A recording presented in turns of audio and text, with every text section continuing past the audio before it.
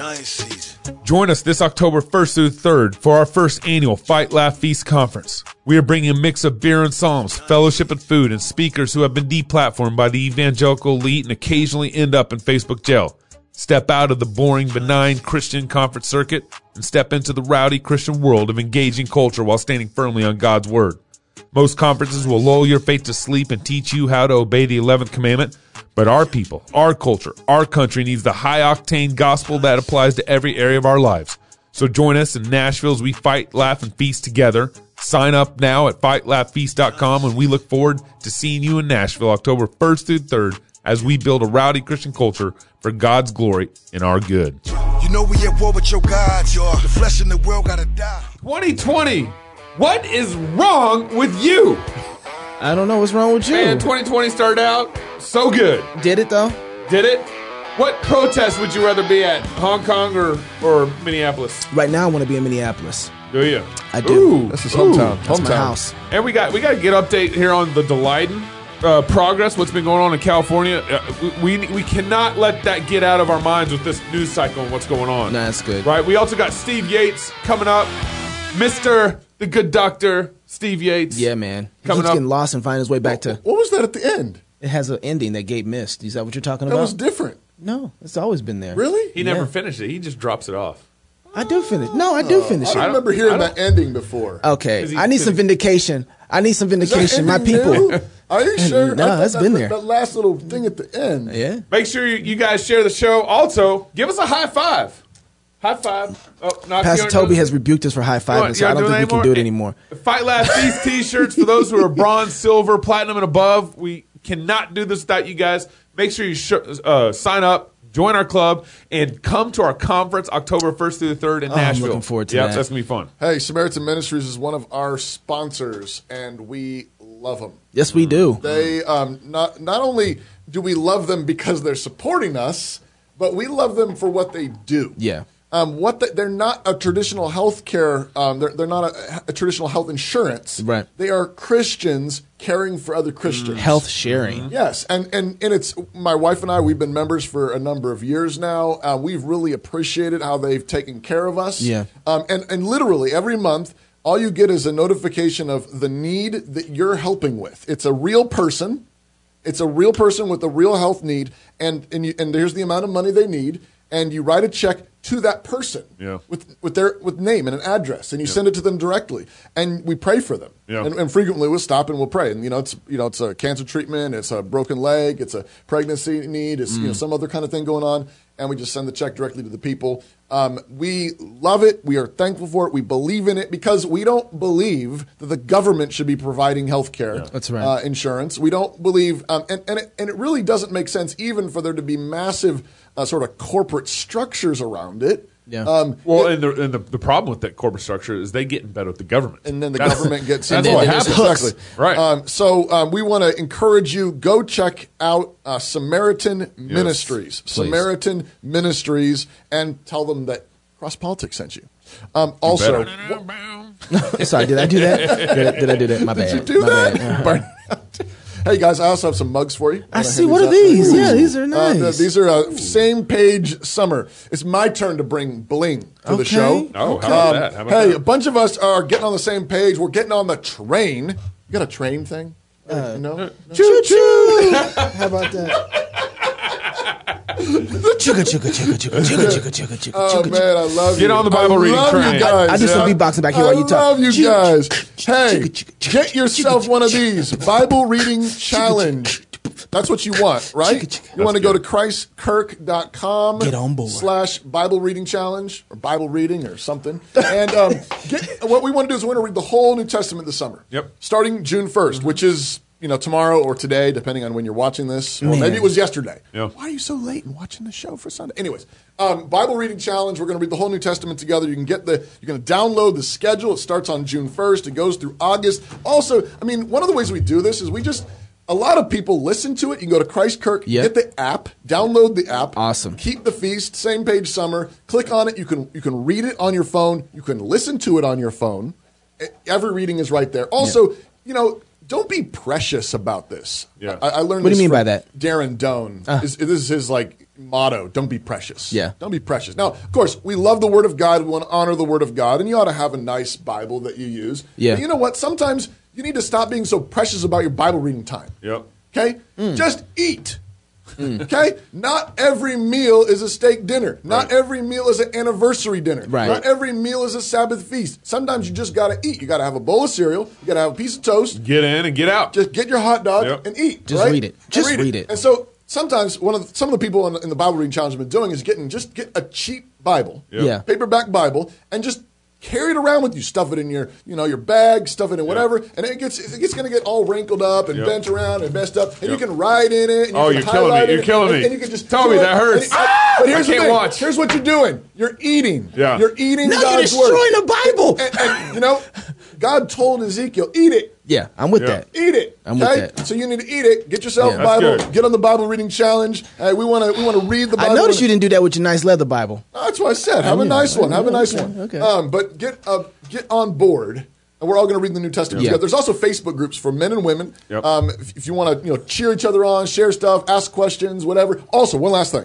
We're going to be doing a midweek sermon. Yes. On Wednesdays. Every Wednesday afternoon, 4 o'clock Pacific time. I guess that's 7 o'clock Eastern time. And it'll be keyed to one of the texts for that week for the Bible That's reading great. challenge. That's awesome. I'm I going to be love giving that. messages. Pastor Doug will be giving messages. Pastor Merkel, Zorns, some of the other guys, Great Fire guys. And we put together a schedule. And so every Wednesday, plan to tune in or catch it after the fact. It'll be on the Christ Church Facebook page. I'm looking forward to and that. on the app afterwards. I just want to add that this is how Reformation and Revival starts. Yeah. It's reading the Bible. This is where it starts. If we're tired of what's going on in our culture, in our churches, this is where Reformation and Revival and starts. let everything that we talk about after this, everything we talk about, right? Let it drive you back to the Word. That's what we need. We need the Word. We need the gospel. We need the Word. And you need to know it. Genesis to Revelation, and then do it again. Okay, I got some mugs for you guys. What? Check out the new mugs. What is this, like that mug are day? in our store? Isn't that nice? What is this? They got new mugs in our store, man. This is like a camping mug. Did you approve this? Hey, I didn't. No, you guys didn't approve It that. clinks. I don't think we approved this. It's a camping mug. Cross-politic David, camping mug. when was the last time we ever approved anything? Hey, guess what? Scott Saul sent us his new book, his book that he told Jesus Outside yeah. Lines. He Oh, wants this is to the read- older one that he wants said- to read Jesus Outside Lines. Okay. And then American Vision sent us Greg Bonson's new book. He's writing from the dead? He's writing from the dead. You can take American that one. Vision. No, that's yours. No, these are mine. And then You hand it over. Hand it over. And then lastly, Pastor Steve Warhorst, our buddy over on the East Coast, he wrote a little kids book, and he sent us a little kids book, and he wrote it out to each of our kids' names and everything. Here we go. What? This is Toby's right here. Get Pastor outta Steve here. Warhorst sent us a book. So, Pastor Steve, look at yeah, you. Pygo the Free, a cautionary tale. the free. Look at Wow. this. Hey, So man. make sure you guys. I think you can get on Amazon. It's Reformation Heritage Books. This is awesome. So Whoa. This is nicely awesome. illustrated. Check it out. Pastor Steve sent that to us. That's how you Yeah, build. it's That's awesome. actually that's how you build culture. Man. Right, Children's for kids. books. That's Yeah, right. That's how That's you right. make culture. That's how you're making people. So make sure I'm you still guys not over these cups. buy Pastor Steve Warhorst's book and go to American Vision to get Bonson's new old. This is a new lot of book. presents, I know. guys. This is a I lot know. of Well, presents. you guys were out of knocks out of the studio and all these people. So what we really like is books, whiskey, cigars, and your baby's baptized. Those are our favorite gifts right there. Okay. Go baptize your kids if you have children. My executive order calls for new regulations under Section 230 of the Communications Decency Act to make it that social media companies that engage in censoring or any political conduct will not be able to keep their liability shield. That's a big deal. Liability. Yeah. So Liability so shield. the Section 230 for it's U.S. Code Section 230. It protects companies that may have either A platform. some kind of platform, social media, whatever. Yep. It treats them basically like utilities, and Yeah. it protects Okay. them from liability. Right. For somebody who is doing something slanderous Or illegal on their platform. like Verizon or on, something on like the that. platform. So if two dudes are texting on Verizon and We're planning, going to kill them tomorrow night. Yeah, right. Verizon is not held liable. They're Right. shielded from that liability. Yeah. Now, but what happens is, of course, there are media companies, journalist companies that actually are they're giving information that is where they are editing. They are choosing information. We're going to publish this or CNN, not that. National CNN, Review. Fox. And there's libel laws that apply to them. And libel laws and defamation laws. So they need to be accurate. They need to. And they are Truthful. liable for the information. That's why they have to correct misinformation and so forth. Right. And so thus far, Twitter and Facebook and other social media companies have been More like utilities. Have been treated more like utilities. Right. And so they've been protected from liability. But what Trump's pointing out is that they've started censoring. They've started acting picking and choosing. So they're acting more like publishers of information. And Trump says, if you're going to do that, we're going to take away then your I'm going liability. to take away your liability protection. Which is, it's funny because when I first heard this, I'm like, okay, I don't want a president who's going to step in the middle of this and start maneuvering companies around. But what he's actually doing is saying, this is what we've agreed to. This is how we've agreed that you operate. We're starting to see you're not operating in the way that you said and what we've agreed to. Right. So in that case, this is not who you are. Right. So if you want to be a publisher, then we'll treat you like a publisher. Right. If you want to be a utility, we'll treat you like a utility. Right. So I think there's something to that. I mean, it still makes me nervous when you got the feds and you got the president all up in a private business's Well, this business. could backfire on citizens, but not even just Twitter. But I think this all by itself doesn't seem to be the problem. I think there's probably bigger structural issues that are actually in play that may be problematic. Right. But I think nevertheless they got to pick. Right. Are you a phone company or are you a publisher? Right. This is probably a thing that's going to come up for me in the whole show. Okay, but. This is all because I'm glad we had a theme. Finally. At least with me, because I haven't been able to sit down and watch the news, watch commercials, or watch really anything on social media that doesn't really have something to do at the end of the day with the election. Oh. Everything that's happening right now, no matter what it is, this situation, good or bad, is all pointing to the election. And if we don't have the right lens to start viewing this with, we're going to miss out on what's happening. This is not all separate events. Well, and this goes to this is all related. I mean, it's not the timing of this is not accidental with the way that Twitter has been treating Trump. Right. You guys, you've been following this. Yeah. I mean, so he has he was tweeting last night about the Minneapolis stuff, which we're going to get to in third segment. But it's actually blocked. I'm looking at it right now. It says this tweet violated the Twitter rules about glorifying violence. Yeah. However, Twitter has determined that it may be in the public's interest for the tweet to remain accessible, and then you can click view if you want. And the particular one that it's blocking, it says these thugs are dishonoring the memory of George Floyd, and I won't let that happen. Before it was blocked. Yeah. Just spoke to Governor Tim Walz, told him that the military is with him all the way. Any difficulty, we will assume control. But when the looting starts, the shooting starts. Thank you. So Twitter is censoring that at least somewhat. They didn't delete it, but they're blocking it. Let's make sure we talk about that in the third segment. We'll get back to it. But that's the context. It's the election. This is all wrapped in together. Censoring and Trump's fighting. Well, in 2020's news cycle, I mean, this last week, this news cycle is crazy, but 2020 has been quite the news cycle. And one of the things I don't want us to forget is what David Daleidon's been doing. Yeah. And the lawsuits that's been going on in California. That's kind of got buried a little bit. It's got buried a little bit in all this. To tee up what this next video, so Planned Parenthood sued or took Daleidon to the California courts. Because he did undercover videos catching abortion providers selling baby admitting parts. that they sell baby parts. They make money. Remember the one gal says, I want a Lamborghini. Yep. And so they went after, Planned Parenthood went after Daleidon. Right. And then this next video that we're going to show you is in that process, Daleidon and his team got to cross-examine. Right. And all sorts of stuff came out. So the purpose of laws against trading valuable consideration for body parts is to stop any financial incentives to turn a human being into a commodity. Valuable consideration is not strictly about profit or reimbursement. It's about keeping any market forces away from organ donation, period. This is crucial in the context of abortion, where a pregnant woman is free to choose only up until the moment the fetus dies, and then the choice becomes irreversible. Democrat Henry Waxman, the author of the fetal tissue law, explained it this way. This amendment that I'm offering in the nature of a substitute would enact the most important safeguards, and those are the safeguards to prevent any sale of fetal tissue for any purpose. It would be abhorrent to allow sale and a market to be created for that sale. Representative Waxman later said, any price is unreasonable and illegal under this law. But Planned Parenthood's own documents show that market demand for body parts was the driving force in their fetal tissue deals. Emails from the biggest Planned Parenthood affiliate in the country, Planned Parenthood Marmonte, show how they switched from selling body parts to Advanced Bioscience Resources and partnered with STEM Express instead, because STEM Express offered a larger market and therefore more money to Planned Parenthood. So Democrats in 1993 are pushing a bill, which is it's incredible. It's incredible that we're talking about this, but they're pushing a bill to basically eliminate the connection between financial gain and research with a Democrat from California. Yes, from California, 1993. So hold that thought there.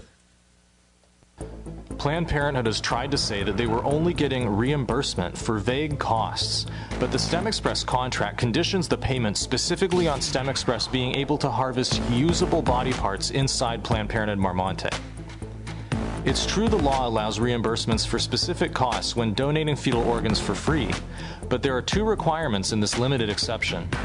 Number one, the payments have to be reasonable reimbursements, and number two, they have to be associated with these specific costs. Planned Parenthood didn't do any transportation, implantation, processing, preservation, quality control, or storage of the fresh body parts they sold to STEM Express. That was STEM Express's job. And the payments were totally disconnected from any actual costs. Right. They were only associated with marketable body parts for STEM Express. Wow. That means no matter what kind of costs Planned Parenthood ever had, and there is no evidence they had any that were legal, Planned Parenthood was only paid and incentivized for the number of body parts that STEM Express could market. Again, though, PPMM would only be reimbursed if a sample was actually usable. Is that correct? Yes.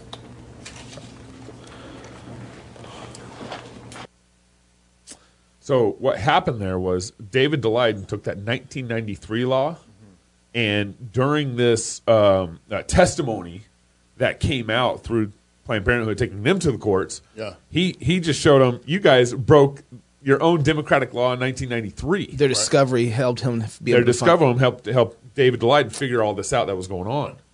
And so, it's just, first of all, Daleiden's a genius. Well, and you know that he's now sued them. Yeah, exactly. So that's the most recent thing. Is so he'd been walking through this whole debacle in California. And if you've been watching it at all, I mean, you should just do a little bit of Googling and find out what they've been doing. But like the judges in California have been ridiculous. Yeah. Oh, yeah. It's a farce. Yeah. It's nothing close to justice. But one of the things that it struck me at one point is, I think Daleiden is the kind of guy who has had his camera on the entire time. Yeah, he's right. And I think he's been like rolling with this thing. Just wait until he had all. I mean, this is what he does. He's ahead of them. He's like, please take me to court. He's like, please.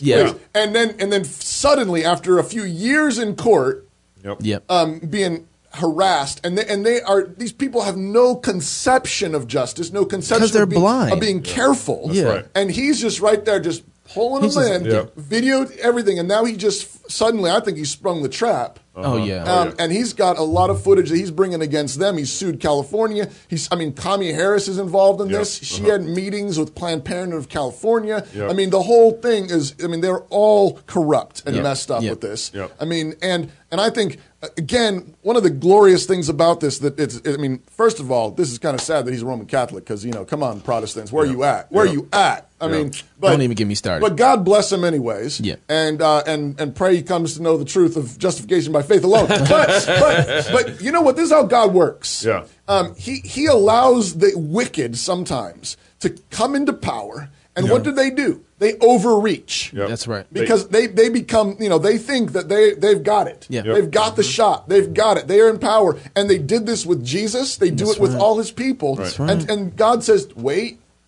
And then he springs the trap. Right. And so this is what the Christians have to have this mindset all the time. Yeah. Even when it's looking dark, you need to be thinking, okay, my God runs this place. Yeah, that's right. Come on now, preach, preacher. My God, my Savior, my King is in charge, and he will not let his people be crushed. That's right. And so that's what's going on, I think, in a miniature with David Daleiden. And I can't. I'll help you. How do you say that? How do you say Delighted. that? Coming up next, Steve Yates talks about Hong Kong, something else that's kind of gotten buried, and we don't want that to get buried. And then the third segment, we're going to talk about George Floyd and everything that's happening in Minneapolis. Can we get some water out there? More Cross Politic coming up next. Americans have been traveling down the health insurance highway for decades. But lately, it's been taking us to places we don't want to go. For Christians, it's hard to know which road to take. Or is it? Samaritan Ministries provides a different direction, a biblical path for their members to pray for each other and share financially in each other's medical needs. This idea that Samaritan has adopted from the book of Acts should permeate all parts of our lives, not just health sharing. We, as a body of believers, are living out New Testament Christianity. This is what God intended for the church. Do you believe that you need an insurance company, or do you believe that God will provide your needs? And there are people that you've never met before who are going to pray for you and meet your needs. There's another way. Looking for a new direction for your health care? Visit us online at SamaritanMinistries.org. Logos Online School is your affordable partner in classical Christian homeschooling, offering live teacher-led instruction 4 days a week to students in grades 7 through 12. Our experienced, enthusiastic teachers provide instruction in math, science, literature, history, languages, Bible, apologetics, rhetoric, government, and economics. Find out why more and more Christian homeschoolers are turning to Logos Online School for the education of their children. Go to logosonlineschool.com today.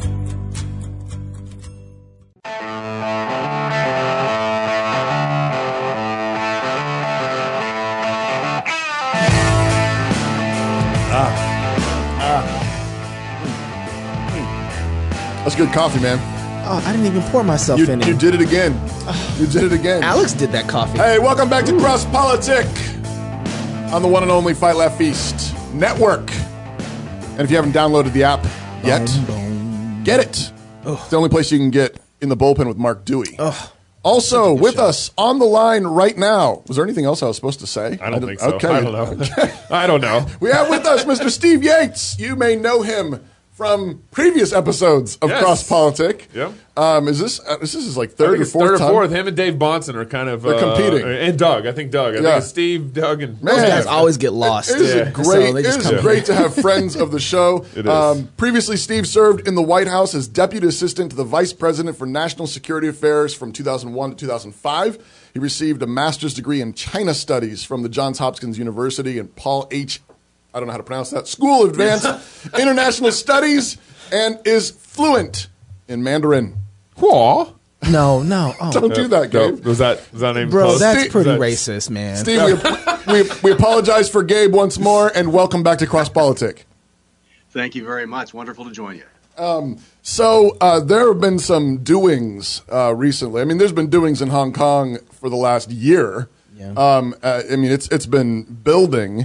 And just recently, the National People's Congress, China's legislature, passed a resolution to write a new law, essentially the Hong Kong National Security Bill, into law. And I saw images of that vote happening, and people were getting like arrested and dragged off the floor of the Chinese legislature. What was that that motion that was passed, and why is it such a big deal? Well, this is a long drama that is kind of culminating in 2020. In 1997, the British gave up sovereignty over a colony of Hong Kong and gave the sovereignty to the People's Republic of China. There was a promise at the time going in that was embodied in an international agreement registered with the United Nations, which once again has proven to be of no worth in addressing an international security problem. But the agreement promised the people of Hong Kong that they would have a high degree of autonomy for the next 50 years. And for those of us that were not educated in Common Core math, we can know that 2020 is fewer than 50 years from 1997. Right. And so they are pushing ahead on imposing one country, one system. In other words, the communist-run system of all of China on the people of Hong Kong. Hong Kong has long been known as an international financial center, has people from all over the world. If you ever have the pleasure of traveling to Asia, now's not the greatest time. But if you had prior to all of this, the people of Hong Kong speak fluent English. They speak it with a little bit of the Queen's English accent, so they sound much more sophisticated than I do. And it's been a wonderful place over many, many years, over past decades. It has had an active faith community. A lot of Asia-based ministries have been based there. A lot of missionaries over the years have come and gone through Hong Kong. Just a vibrant culture, vibrant city, and it's a tragedy what the Communist Party of China is doing. But in a nutshell, they had put pressure on what was supposed to be an autonomous Hong Kong to write legislation that made clear that people wouldn't engage in political activity like speech and assembly and all those radical ideas that we might believe in, and that they would, in their own legislative council in Hong Kong, draft up articles that would be more consistent with respect for the mothership known as the Communist Party. And the people of Hong Kong don't agree with this. The people of Hong Kong have shown over the last year that they actually value freedom. And that they, unlike a lot of other people around the world, recognize what true tyranny is, and they're prepared to resist that. And so because the legislature of Hong Kong would not write this legislation and pass it through their democratically elected assembly, the non-democratically elected National People's Congress of China, which I think may have had one dissenting vote out of like 3,000 people present. And that dissenting vote was probably someone who fell asleep and just accidentally voted wrong. And so we basically had the National Congress equivalent in China impose their version of this law on the people of Hong Kong. And so this is a slow burning problem. We've talked about it before. I fear that this won't end well for the people of Hong Kong. At the same time, the images of their peaceful, dignified, principled opposition to this are inspiring to me. I wish they didn't have to suffer through this. I don't think there's a role for the United States to sort of intervene in traditional or historical style of sending in the troops. But I do think that it's an important time for people to know what's happening. Certainly pray for the faithful and the freedom-loving people of Hong Kong. And I think more importantly, to just recognize what all of us should have known all along, that the Communist Party of China is an evil regime. And ultimately, we're not going to have peace in this world as long as a party like that continues to dominate a large country. And I hope one day the people of China will be able to enjoy the blessings of freedom that we enjoy. That's up to them. But right now, we are at a particularly dark moment with regard to the aggression from the Communist Party towards Hong Kong and towards us. And President Trump is scheduled to address the American reaction to a lot of this later today. Now, Secretary Pompeo, he responded immediately. I think even yesterday or on Wednesday, I saw a tweet from him talking about what was going to happen, and then I saw another tweet from him about saying how the U.S. is disappointed in these actions and so forth. And it sounds like we're going to have another update as the show will be dropping on Sunday, but on Friday we'll have another update that's coming out later on Friday. But it sounds like we've already started initiating some sort of response. What's going on with us in relationship to Hong Kong? Well, I think we're doing at least what we can start with, which is just telling the truth. I think the diplomatic word for what Secretary Pompeo has been doing is he has been en fuego. He has been tweeting like no Secretary of State has ever before and giving some public speeches that are very, very direct and blunt about what is going on with the Communist Party government. A lot of their diplomats have been basically lying and inciting violence in other parts of the world. They've engaged in absolutely despicable behavior. There was a moment a few weeks back when the communist government had instructed businesses in the massive city of Guangzhou not to serve black people because they were spreading the virus. And we had our consul general and some of the staff in our consulate in Guangzhou that were being discriminated against from going to a McDonald's in China. Wow. Actually, some African governments stood up and made the foreign ministry publicly apologize, actually bow towards them in response to this outrage. But Secretary Pompeo has been prompt and accurate in calling out what's been going wrong. The challenge we have in particular with Hong Kong, though, is that they're already under the sovereign control of the People's Republic of China. Right. It's a little bit easier for us to stand by the independent people of Taiwan or other sovereign nations that are out there in the world. But when you're already under the sovereign control of the People's Republic, it's a little bit harder for us to have real action items. So I hope the president's team today is going to be saying some things we can do with regard to our supply chain being secured, sanctioning some of the human rights violators of China, at least making sure that they don't have privileged access to our markets. They don't get to freely come and go to our country. And maybe we shouldn't be educating the next generation of nuclear engineers for the People's Liberation Army in our own universities. Wow. And so I hope that we're rolling that boulder back. Because Secretary Pompeo has been very good on this, I think, in stark contrast to previous secretaries of state, Republican and Democrat. So would you help me with something? It seems that Hong Kong is an extremely important chess piece for China. And it seems that for us in America, it's an important chess piece for us. Why is that? Well, number one, it has been a major international financial center. So an enormous amount of international capital flows through there that's related to investment in China or other parts of the region. And it has been one of the busiest, freest ports for goods in the entire world. And so when it comes to what's either in stock or not in stock at your big box store, or other things that come by way of things we click on the internet, Hong Kong probably has played a role in maybe up to a third of the items that you're clicking on. Wow. And so there's so it's an incredibly important port. Yeah. So it's strategic in that regard. The problem we have right now is that China has been changing. There was no good rationale for China to put the pedal to the metal on putting into concentration camps over 1 million Muslims in their far west, putting the pedal to the metal on the free people in Hong Kong, to going after Australia and some other governments for saying, no, we're not going to be a doormat for you telling us how to run our country. They didn't have to do these things, but something has gone wrong for China under Xi Jinping, and they seem to be picking a fight. And I think that is one of the great challenges. A lot of our scholars, experts in government, have a relatively soft view that we can just engage them and deal with them, and if we just show them enough respect, that this is all going to work out. I think that day is gone.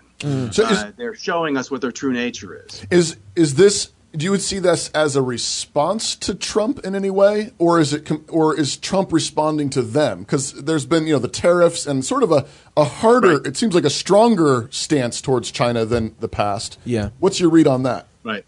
Well, I've been dealing with China issues for over 30 years, and President Trump by far is the most realistic of presidents I've seen in action in dealing with China. And it's not that you and I or people that watch this are going to be those that have to watch everything through the prism of President Trump. But certainly most of the world and most of the world's media have become accustomed to seeing him as the dominant variable in every equation. Mm-hmm. In this particular case, I think the dominant variable is Xi Jinping and the Communist Party. Their economy was already on the downward slide. There are already political pressures inside China.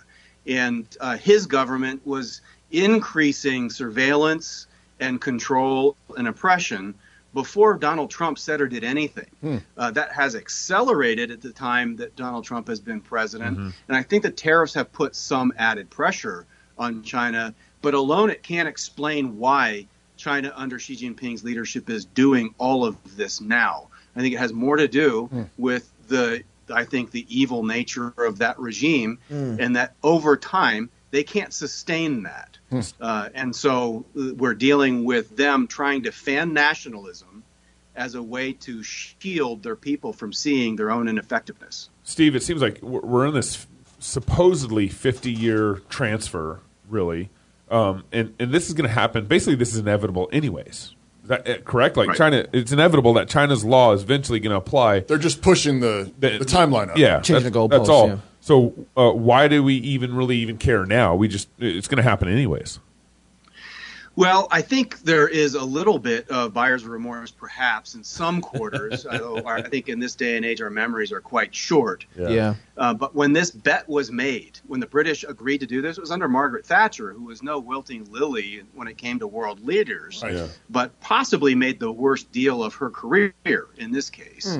But from the 1980s and 1990s, you recall, especially after the Tiananmen massacre, we knew that the Communist Party was brutally in charge. But we were seeing the world change in a way, and people were writing essays like The End of History. And I think people thought that if we bought 50 years of time, that the China in 50 years from now would be one that would be very different.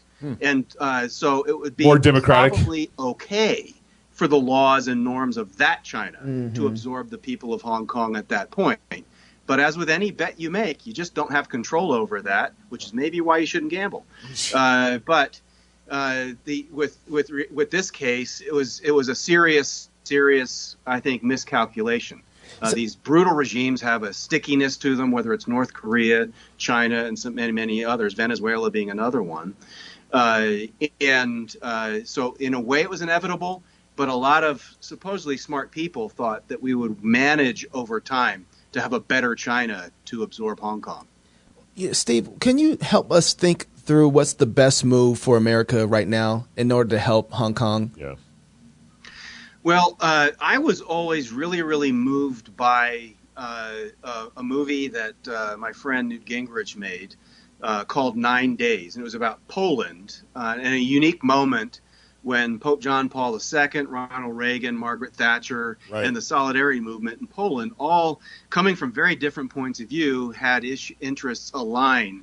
And it was a dark time for the people of Poland, and a lot of experts around the world were saying the Soviet Union was going to win the Cold War. And instead, these leaders stood up and gave a message to the people of Poland that you are not alone. And I think it's just really important that everybody that can hear our voices and really cares about the sanctity of the lives at stake in Hong Kong, at least make clear to the people of Hong Kong that they're not alone. So we may have limited ability, but it matters a great deal to them that we acknowledge that we see what they're doing. Many of them are not asking for us to go to Hong Kong and stand by them. And they're just asking for our love, our attention, our prayers, our support. And we can at least do that. Now, when it comes to our government, I think we need to speak up. We need to call out entities that are worthless, like the United Nations. And we need to, I think, rally our allies to be ready to receive those who have to flee. The government of China is going to arrest some of these dissidents. Some of these people are going to need to leave. And I think that we should offer safe haven to some of them. This is not like a flood of boat people that has been dealt with in the past. We're dealing with highly educated and in many ways high net worth people that need basically a safe place to live to ride out this storm. And so I think we're going to have to be creative, but it should be our allies in the region first that bear a lot of that burden. And the United States has a unique role in shining a spotlight on what's going on there, putting pressure on the government of China to back away, perhaps. But what we as a people can do, first and foremost, is call on a higher authority to help these people know that they don't stand alone against what I think is the world's greatest evil at the moment. Steve, how can we follow you and keep track of what you're doing? Well, I am on Twitter at YatesDCIA. I can't say that Twitter is the most healthy platform to engage in civil discourse, but you can at least keep track of news. And I try to retweet and comment on things that I think are insightful there. And people can forgive an occasional spicy tweet that is out there. But that's probably the single point of contact that is most effective in trying to track what I think is important in keeping track of me. Yates DCIA. I found it. It's right there. It's on Twitter. I follow him. Do you follow him? I do, actually. Okay. I'm sorry. Hey, Steve, appreciate you. Thank you for coming on Cross Politic, and let us continue to play for our brothers and sisters in Hong Kong. Yeah. Boy, they got a fight in front of them. More Cross Politic when we come back. Wow. Classical Conversations supports homeschooling parents by cultivating the love of learning through a Christian worldview in fellowship with other families. We provide a classical, Christ-centered curriculum, local, like-minded communities across the United States and in several countries, and we train parents who are striving to be great classical educators in the home. For more information and to get connected, please visit our website at classicalconversations.com. Classical, Christian, get connected, get community.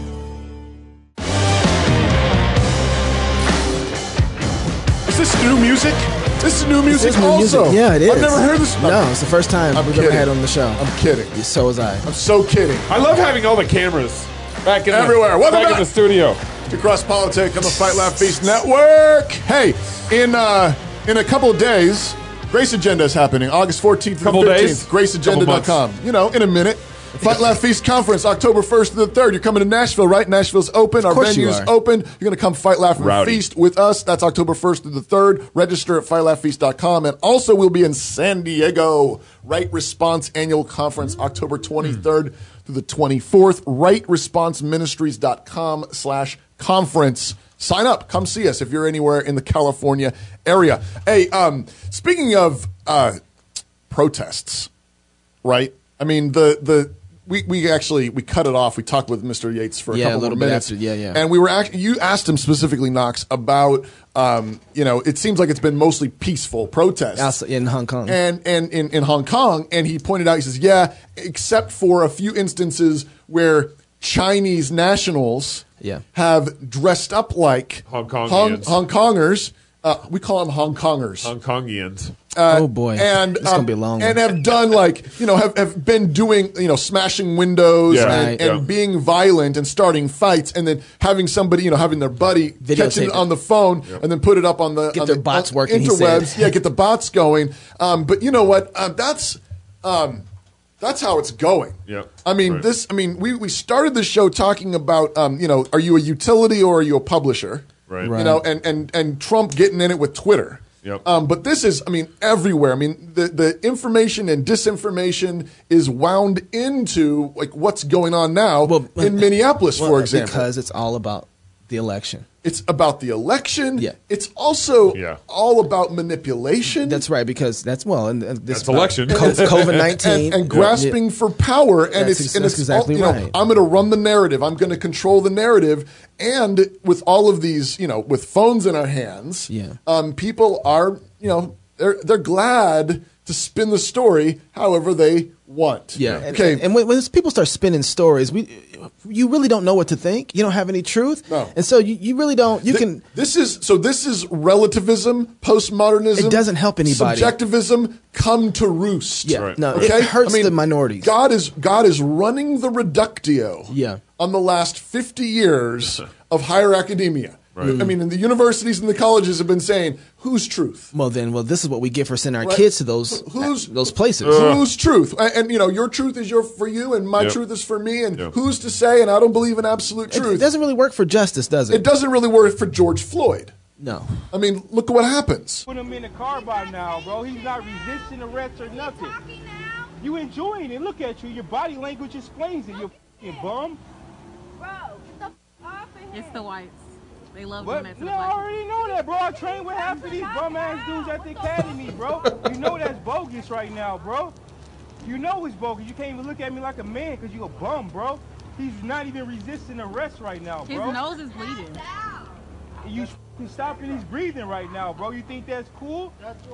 You think that's cool, really though, not. Right? What's your badge number, bro? You think that's cool right now, bro? You'll call police on another police. You think that's cool though, bro? You're a bum, bro. You're a bum for that. You're a bum for that, bro. You get mad. I mean, he's gone. Stopping his breathing right now. The dude's about to go out now, bro. Look at him. Bro. Get off of him now. What is wrong with y'all? What the He got mace. He got mace. He cannot breathe. Get over here. No, first of all.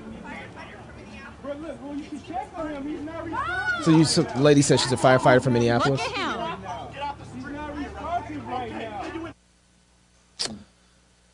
That went on for That's tough. How long? Some say 8. I counted 7 minutes with his knee on his neck like that.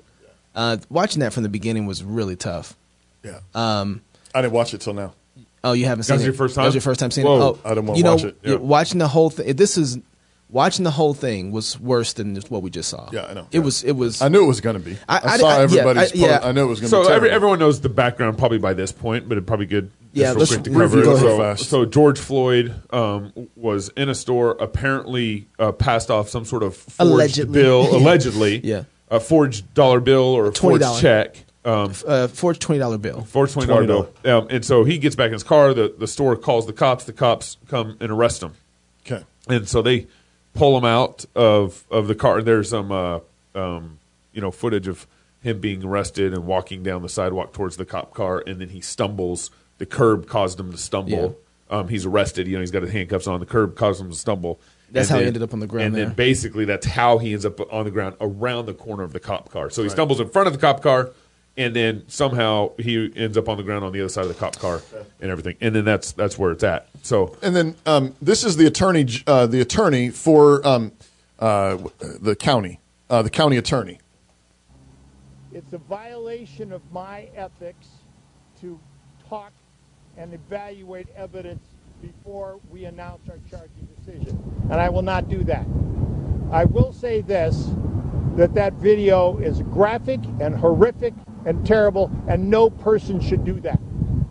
But my job in the end is to prove that he violated a criminal statute, and there is other evidence that does not support a criminal charge. We need to wade through all of that evidence and to come through with a meaningful determination, and we are doing that to the best of our ability. So that was Thursday. Yep. That was last Thursday, and then later in the day there was a clarification sent out by the Hennepin County Attorney's Office. It said that line, that there was other evidence, was being misinterpreted. To clarify, County Attorney Freeman was saying that it is critical to review all the evidence because at the time of trial, invariably all that information will be used. Evidence not favorable to our case needs to be carefully examined to understand the full picture of what actually happened. Right. This happens in every case. This statement does not indicate in any way the horror that we all feel when viewing the video. As in any case, it is simply a matter of adequately preparing for a trial. So that was the clarification that was sent out later. And then on Friday, the officer that you see there, Officer Derek Chauvin, was arrested. And it looks like that he's just been charged with third-degree murder and manslaughter. Okay. Yeah. So, and just as a reminder real quick, so first-degree murder, capital murder, is you planned it. Right. So you malice aforethought. Anger, everything about it was all the way through. But you have to show planning. Yeah. You planned to murder. Okay. Second-degree murder is a crime of passion. Okay. Meaning, you suddenly see somebody doing something that just makes you mad in that moment. Yeah, and you go and you after kill them. them. Okay. Yeah. Third-degree murder is when you're in an altercation with somebody. Okay. You don't intend to kill them, but you kill them. I mean, you intend to hurt them. Right. You intend to harm them. You intend to harm them. Right. And in the process, you actually kill them. Some sort of accidental death. Yeah, in some sense. It's like a negligent homicide. Yeah, negligent. Okay. And that's what third-degree murder is. That's the best they're going to get at this point. That manslaughter. That's the best they're going to get. You know, it's fun. I didn't know. I tried not to engage this so quick. I usually take my time coming to these things, let things build up. I was at a homeschool co-op across the street from where this happened. I grew up in this area. Really? 38th in Chicago. Pastor Curtis's church is kitty corner of this store. From where this guy died was killed. So I frequent that store, Cup Foods, often, and that gas station on the corner. Yeah. Got off the bus. So I know that area quite well. And so it's, for me right now, this is kind of a little surreal. Being in that area and seeing that whole situation. Right. Well, and this whole city. This whole city. I mean, and of course, this whole thing, I mean, it's awful. It takes a couple of days. I mean, the police officers that are involved are all immediately dismissed. They're fired. Yeah. All four of them. Not just this guy, but all 24 hours later, all four of the officers are fired. But it takes a couple of days. It takes 4 days for there to be an arrest. On the third day, there's this announcement saying we're wading through the material, we're wading through the evidence. Meanwhile, protests have exploded. Erupt. Before we go to that real quick, I want to talk about being in that situation because that's a real situation. Okay. If you're in that situation, you brought up something when we were talking about this. And he's like, at what point do you decide to step in and save a person's life? When do you tackle the officer? And you made me think about something. I was like, I would never think to tackle that officer because I know as soon as I tackle that officer, I'm probably George Floyd. Yeah, there's no way I get out of the there. officer, his knees on your neck. You've escalated the situation, and there's no way in court that I can win that battle. I was trying to save a man's life, and then the court says, "Well, how do you know the man was going to die?" Yeah, and that's right. And you see the people pleading, and you can see it's rough. Yeah, but you really don't know exactly how bad it is, right, until they pick him up. I mean, but do we have enough evidence now that this is probably things could lead to this way? At what point now do we say, okay, hey, guys, I saw somebody say, hey, here's ways to engage an officer in this situation. Hey, officer, I'm here to help. I've had training in this. Is there a way I can hold him so we can take some pressure off his neck? Hey, I've been trained in CPR. Can I take his pulse for you, officer? Everything I saw from that was aggressive towards the officer, and I know I get you. I'm with you on this. Right. But if you're trying to save a person's life, is it worth it to play that role? Right. In order to get him to release pressure from that man's neck. Right. It seems like in this situation you don't have a clear enough gauge. No, the officer Tal who was in front, it was like there are other situations where you could see, if an officer is, beating somebody, right? Or there's something like you see it and it's like that looks bad. It doesn't look healthy. It doesn't look good at all. But that's. Even then, when are you coming into the narrative? I just read about officers coming into a spot where they were there to catch someone who was aggressively hurting someone else with a knife. Right. And a guy comes running out the house, goes to stop another guy who had blood on him, and they shot him, but he was the victim. Yeah. Right. And so you can walk into that same situation and not know what's going on. So, I mean, there's just we really need to think about, if I was at this situation, I know I wouldn't have jumped in. Yeah. I know because I know that would have escalated the situation, but then this man died because I didn't do anything. Well, what's the additional angle here is at what point, what's the difference between a cop who accidentally kills someone because he's arresting them and the altercation escalates and then he accidentally kills them versus a situation like this where he arrests the guy and it doesn't seem like there's really any escalation and the cop still kills him. Right. Why would the cop get away scot-free maybe on the escalating situation and not on and maybe he's guilty of third-degree murder on this one? It basically is a version of self-defense. Yeah. So in a situation where the guy's actually fighting back, I mean, he's throwing punches and whatever. Cop gets a good right hand hook on him and is being violent, and then the cop has to take him down. Right. And in the process of taking him down, he dies. He's killed. But that's self-defense. But that's not negligence, which is what we just saw. Yeah. We just saw negligence. 7 minutes of negligence. High-end negligence at that point. That's pretty bad. Yeah, and that can I think third degree actually probably fits this. I can't tell, but I mean you would have to.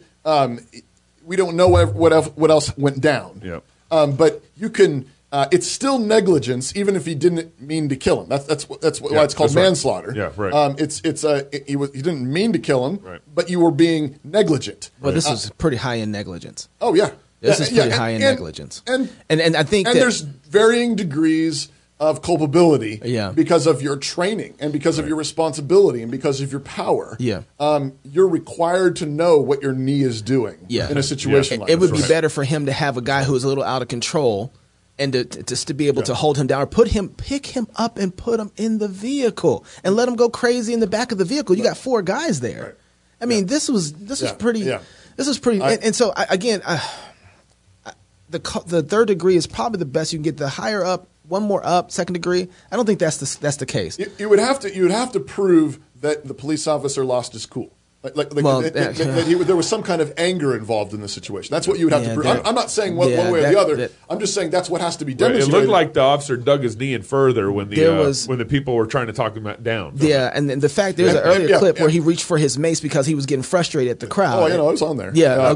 So I mean, that's possible. So maybe there's evidence towards that though, and maybe you get more. But it sounds like he hasn't been charged with that. Well, usually what they do if they're going to charge somebody, they usually do higher charges because they know that they're probably going to get reasoned down or pushed down to a lower charge. Yep. The fact that they didn't go second degree on this means that they don't even feel like that they can prove that. They analyzed the other evidence. Right. The attorney the county attorney was talking about, and they said, based on all of this is probably the best we can get. That doesn't make me feel really good, and I don't think it's going to make everybody else feel too good about that either. Well, what does it make you feel good? After watching that, I think there's a context that sits in, that after seeing that, being around things like that, and I told you guys before about my mother being arrested. Yeah. My mom, I was telling her about the story. She called me in the middle of this and said, son, she's crying last night. She's like, son, they're burning down our city. Yeah. And we talked again about the whole arrested thing. And I was like, Mom, did they ever charge you with anything? She's like, no.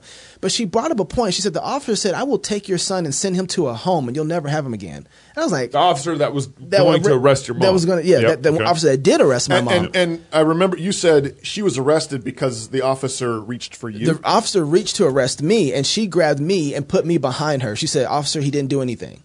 And so he arrested her for resisting arrest. And so, but but not actually charged. She with that. never got charged with anything. She was released the next day, but we got our car towed and had to go through that whole mess just because. Yep. But when you live in a certain context and you start seeing something like this and you see the intent, you can say, hold on, man, there's more behind this, but you can't prove it. And that's what's hard about, I think, a lot of people in the situation. Like, we know there's more behind this. We know. There's a culture of policing that puts people in predicaments that they should never be in. I've only had one great interaction with a police officer in Minneapolis. It changed my life about police officers. He was a great guy, and I appreciate that man. Yeah. But most of the interactions, most of the context that I've had, being pulled over for no reason, getting our car searched without any legal reason whatsoever, there's a context that when you see this, when you're in that context, you have a different vision of this that probably, and I'm just being honest, it's probably not really as objective. Right.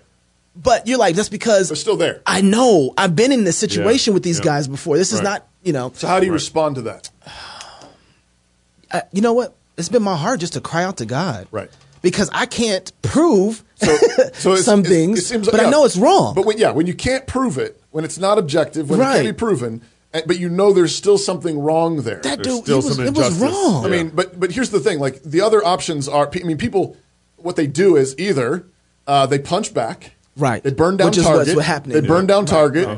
They burn down the police station. Yeah. Or people will try to make more laws. Right. And more man's law is going to solve this, right? And here I'm with our libertarian buddy back in New York. Mr. Larry Sharp. Larry Sharp was like, law ain't going to fix this. Yeah. No. Law's not going to make this better. Actually, that's what got us in some of the situation. But that's unjust laws. Can I just make that clear? Yeah, no, I know. Yeah, but I'm just saying, like, but you have to have, we should have God's law. We should have biblical law. Yeah, that's right. And then after that, what's going to happen is, here's the thing. People frequently don't get this. Even with God's law in place, there will still be some injustices that happen. That's right. That is between them and God. Yeah. Yeah. That's right. This is why, the law requires 2 or 3 witnesses. That's right. And if you don't have 2 or 3 witnesses, does it mean that no crime happened? No. No.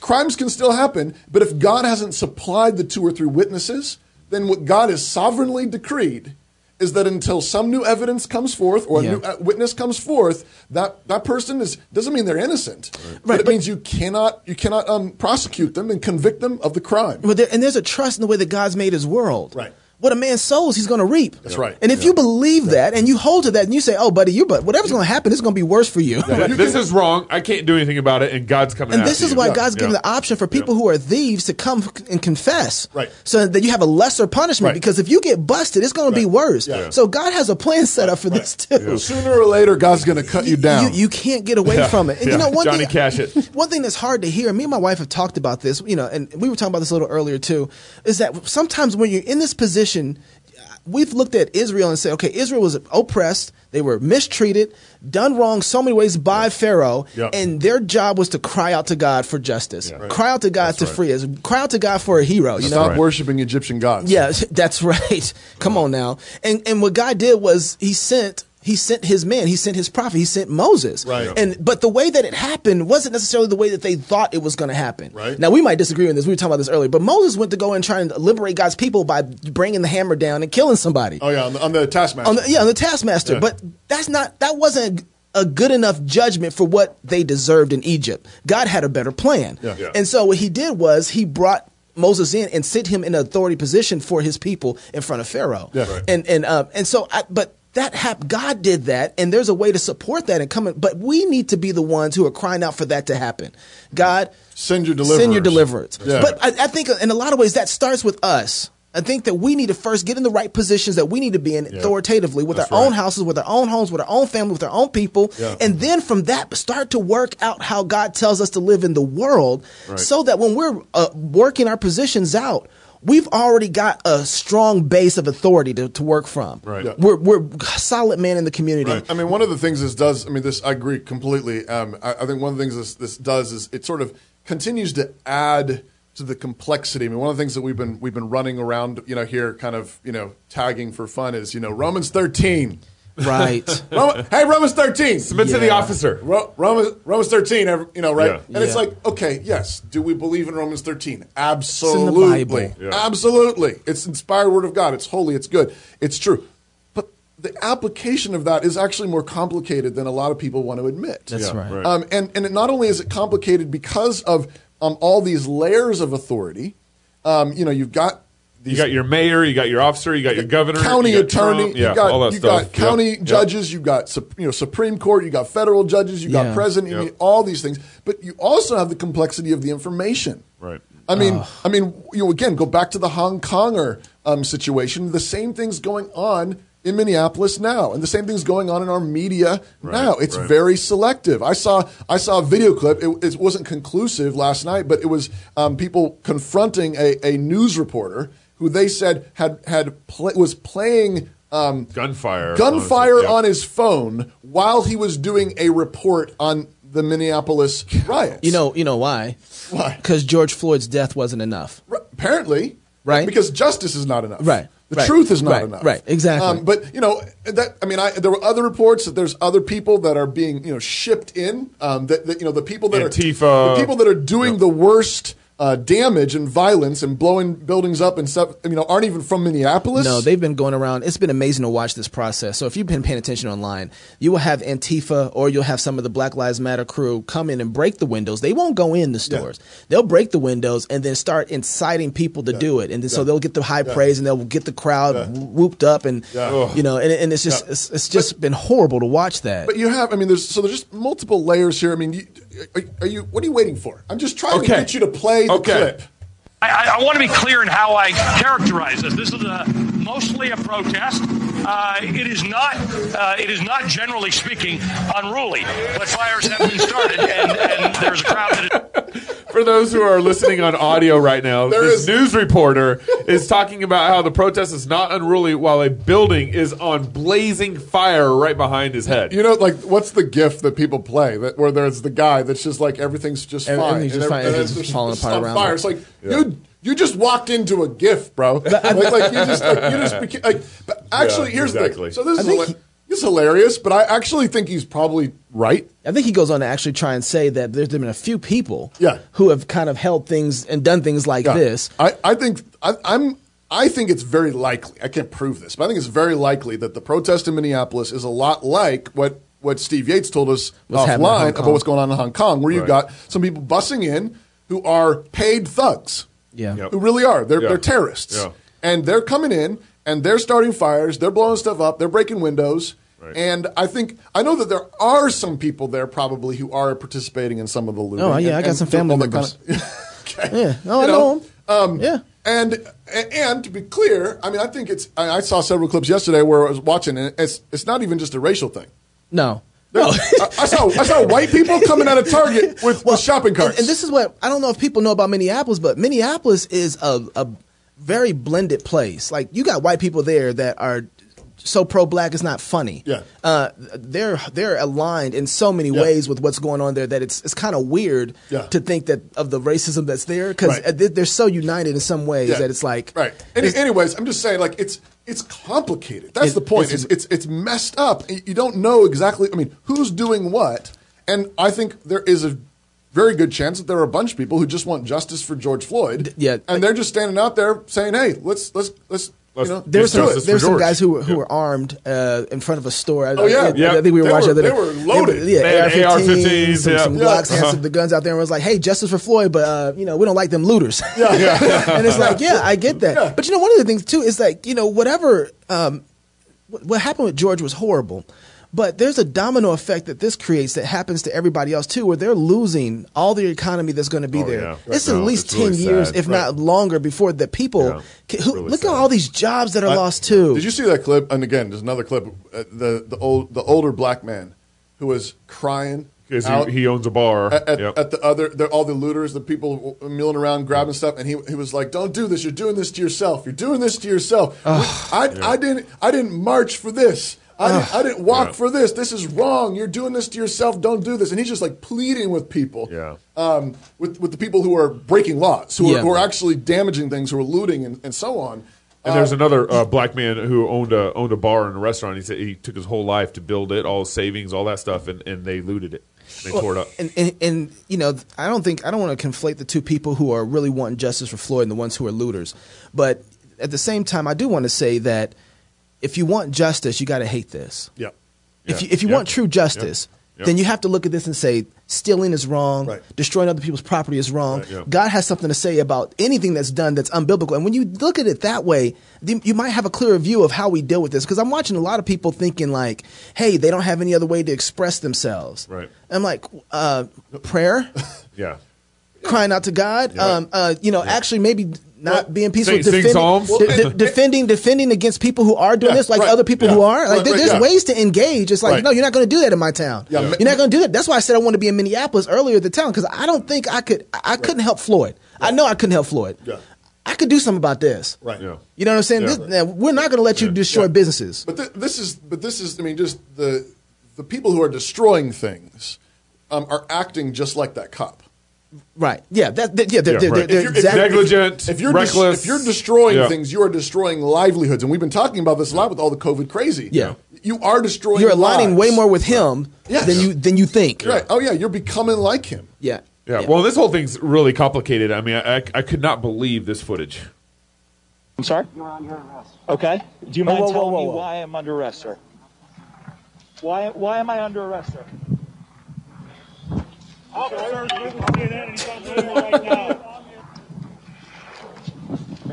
Cameraman gets arrested.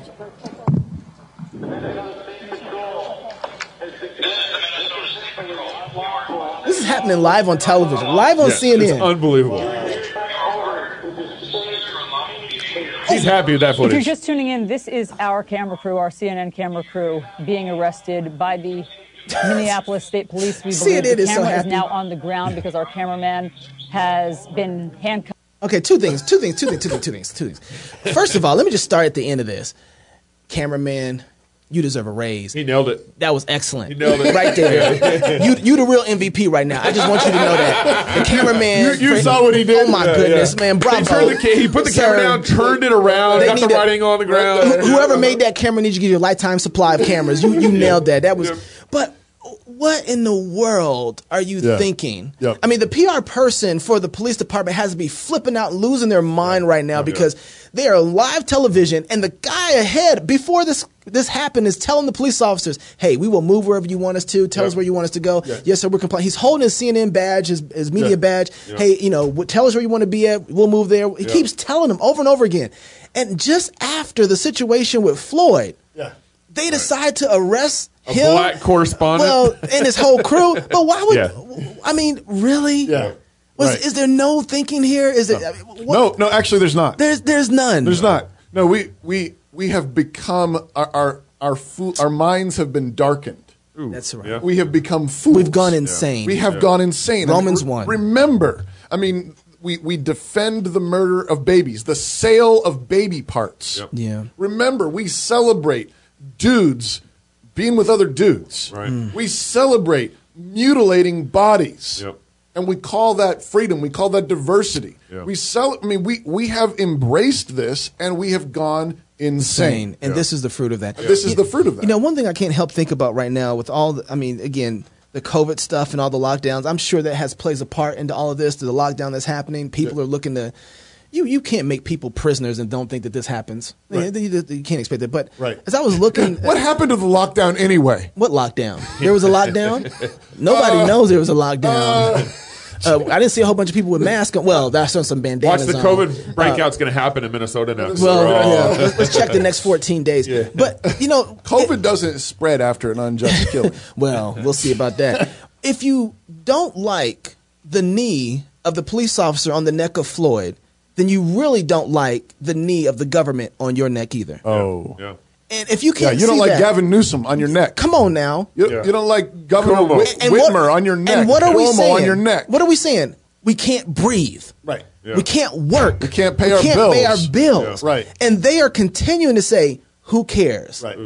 Yeah. Who cares? This is the thing that I really hate. And they're pulling out the mace. And if we don't, and they're pulling out the weapons. If we don't connect these two things together, we're going to miss this because this is not two separate entities. That's the thing. I think exactly most annoys me about a lot of the articles I've seen in conservative Christian circles is that all it can see is the possible racial animosity. Yeah, that's the thing. Right. Everybody's like, racism is bad. Yeah. Racism, and it is. And it is. And are there racial components in this? Sure, absolutely, most likely, absolutely. Yeah, I think there are. But this is the thing. That's not what's. I don't think that's what's driving this. No, and I don't think there's necessarily something I can't say in this particular case. But there's, of course, there's sinful people. There's always racial components. We've covered this over and over again. But the greater harm, the greater problem in all of this is statism. Oh, come on now. Is the power to the state. And it's the states that, they've been coming in saying, we're going to save you from racism. We're going to save you. We're going to save you. And what have they done? They've done nothing. Right. They made it worse. From the same states that have legalized it? Is that what we want? Do we want more states' ability to come in and help us? They've done a horrible job. And please don't save us. And so you have all these, I think it amounts to virtue signaling when all they can say is, see racism is bad. Yeah. And what they can't see is that the very same tyranny that crushed George Floyd's neck is crushing our rights as American citizens. They're not and if you say that, they say, well, you're being selfish. Right. Yeah. The same Christians would be like, oh, that's horrible what happened to George Floyd. Yeah. But have no problem with Newsom of ordering all the churches closed and all the businesses closed and crushing people's jobs necks. and livelihoods. It's the same thing, people. Yeah. Well, we've missed all. I mean, I'm exacerbated talking about all the data. That's not the word you want, but yeah. I'm tired of it. I'm exacerbated. No, you're not. That's not the word. I'm tired of it. I'm gonna drink my water. Talking about when this whole thing came out, exasperated. All these what's that? No, all these politicians that peddled out the data from Imperial College all the way down to COVID-19. When COVID-19 happened. Yep. Okay. So when it first all came out, when COVID started coming down, all these politicians started peddling out data. From Imperial College, and then my local city council gave me all sorts of data, and I gave them all sorts of data back. Right. And now did it matter? Data, it didn't matter. Did they say, "Oh, that's interesting. That's helpful information"? Not one bit. And then more data has come out. Right. The clarity of the data is getting more and more clear. The actual narrative of what's going on. Right. And here, come to find out, in New York, Cuomo on March 25th. How long ago was that? Almost 2 months ago. That was a long time ago. Over 2 months. On March 25th, he signed a resolution requiring elderly homes to take back their COVID patients. Right. So someone would get the virus. Nothing bad will happen. Yeah. Nothing bad will happen. And required all these patients to go back to elderly homes. Most deaths have happened in nursing 42%. In fact, this is a map by state where all the deaths have happened in elderly homes. So in Idaho, 56% of the deaths in Idaho were coming from elderly homes. Yeah. And there's been some sort of long-term care elderly homes facility. Yeah, right. So he's sending back people who have had COVID that could still be infecting other people back into the very dangerous place. And the website, the page on which that policy was published, been deleted and taken away. For some reason, gone. And Surprise. now as of I think May 3rd, they now have adjusted how they're categorizing the data. So it used to be they'd categorize the data. This is in New York. I don't know if it's anywhere else, but particularly in New York, if you had got the virus and died because of it, before May 3rd, if you got the virus in an elderly home, wound up in the hospital, they would categorize the death as an elderly home death. Even if you died in the hospital, but you caught it in the elderly home. Now they're categorizing the data. If you caught the virus in an elderly home, you went to the hospital, and you died in the hospital, then it says it's a hospital death. Oh yeah. So now they're even softening. Dude, so the 13% in New York is a lie. Yeah. The numbers, we've been pointing this out the whole time. The numbers have been so all over. Yeah. You don't know. I mean, everybody's been saying. I think the one thing that's been clear, though, is that this has been bad for the elderly, and you quarantine the elderly. Sure. And that's been the one thing we've been saying. But we don't even know what a COVID-19 death is. That's the thing. We don't really know. Everybody's been saying, okay, we just went over 100,000 deaths. Yeah. Of what? Yeah. Right. Of what? We don't know. I mean, a bunch of the states didn't make any distinction between dying with and dying from. Yep. We've been saying that since Peter Hitchens came on the show. Well, apparently Epstein died of the COVID virus. Yeah. So did George Floyd, apparently. One of the things that keeps coming back to my mind, if we don't have, you said this on the show, and I think we need to probably make a T-shirt out of it or something. If you don't have God's law as your standard, then the weak, the poor, the those that are minorities, they get crushed. Yeah. Because God's law is even, it's fair, it matches to everybody regardless of their status. Right. And God's law is particularly there to protect the weak. Yes. The vulnerable. Those who don't have appeal. Yeah. Those who don't have a voice. That goes back to the nursing homes that are getting crushed, all the way to Minneapolis where Floyd's neck got crushed, all the way to the businesses that are getting crushed. To the babies that are getting crushed. I mean, all of that is, if we don't have God's law, we can expect a world like that, you know? Yeah. So I like your point too, though. I think what do you do in a mess like this? What can you do? Yeah. You cry out to God. Yeah. You cry out to, the state can't fix this. No. Right? Come on now. Come on. I mean, they can't. Donald Trump, you can't fix this. No. Supreme Court, you can't fix this. Police, you can't fix this. They're only going to make it worse. It's a mess. It's a mess. You don't even know what's going on. People are playing gunshots on their phones while they're doing, these news reports. Thugs are doing things, and they are making it look like peaceful protesters are doing it. Yeah. Right. We don't know who's dying from COVID. We don't know who's got COVID. It's like it's all misinformation, and it's not working. Yeah. It's not working. No. Okay? Because the state's not your savior. No. Jesus is the only savior. Amen. Jesus is the only one who can save us from this. So cry out to him. Amen. And get in the Word. Yep. Read your Bible. You say, what do I do? Get in the Word. You want Reformation Revival? Get in the Word. Read it. And then do your duty. Yep. What is it? Protect your people, protect your church, protect your family. I bought a holster today. Did you for what? Hey. I got one for my Glock. Way to go. I got a Tenacor. Hey. You rocking it right now? I'm not. It's coming in. I just ordered it today. Yeah. But do your duty. Protect your people. That's right. Love your people. Defend Worship your people. That's God. right. Worship God. Go to a church that actually teaches you the Bible. Doesn't give you just an emotional orgasm. Right. Come on now. You need the Word. Right you need now. the Word. And because the Word is your food. The Word is your strength. The Word is your shelter. The Word is your fortress. Yep. And we need a fortress in this place. And one more thing. God hears the cries of his people. I don't think we believe that. I don't think we believe that. He really does hear the cry of his people. So cry out to the Lord. He will hear you. Amen. If you're single, get married. If you're married, have kids. And if you have kids, go baptize them. Until next week, love God with all your heart, soul, mind, and strength. Love your neighbor as yourself. Go fight, laugh, and feast. This is Cross Politics.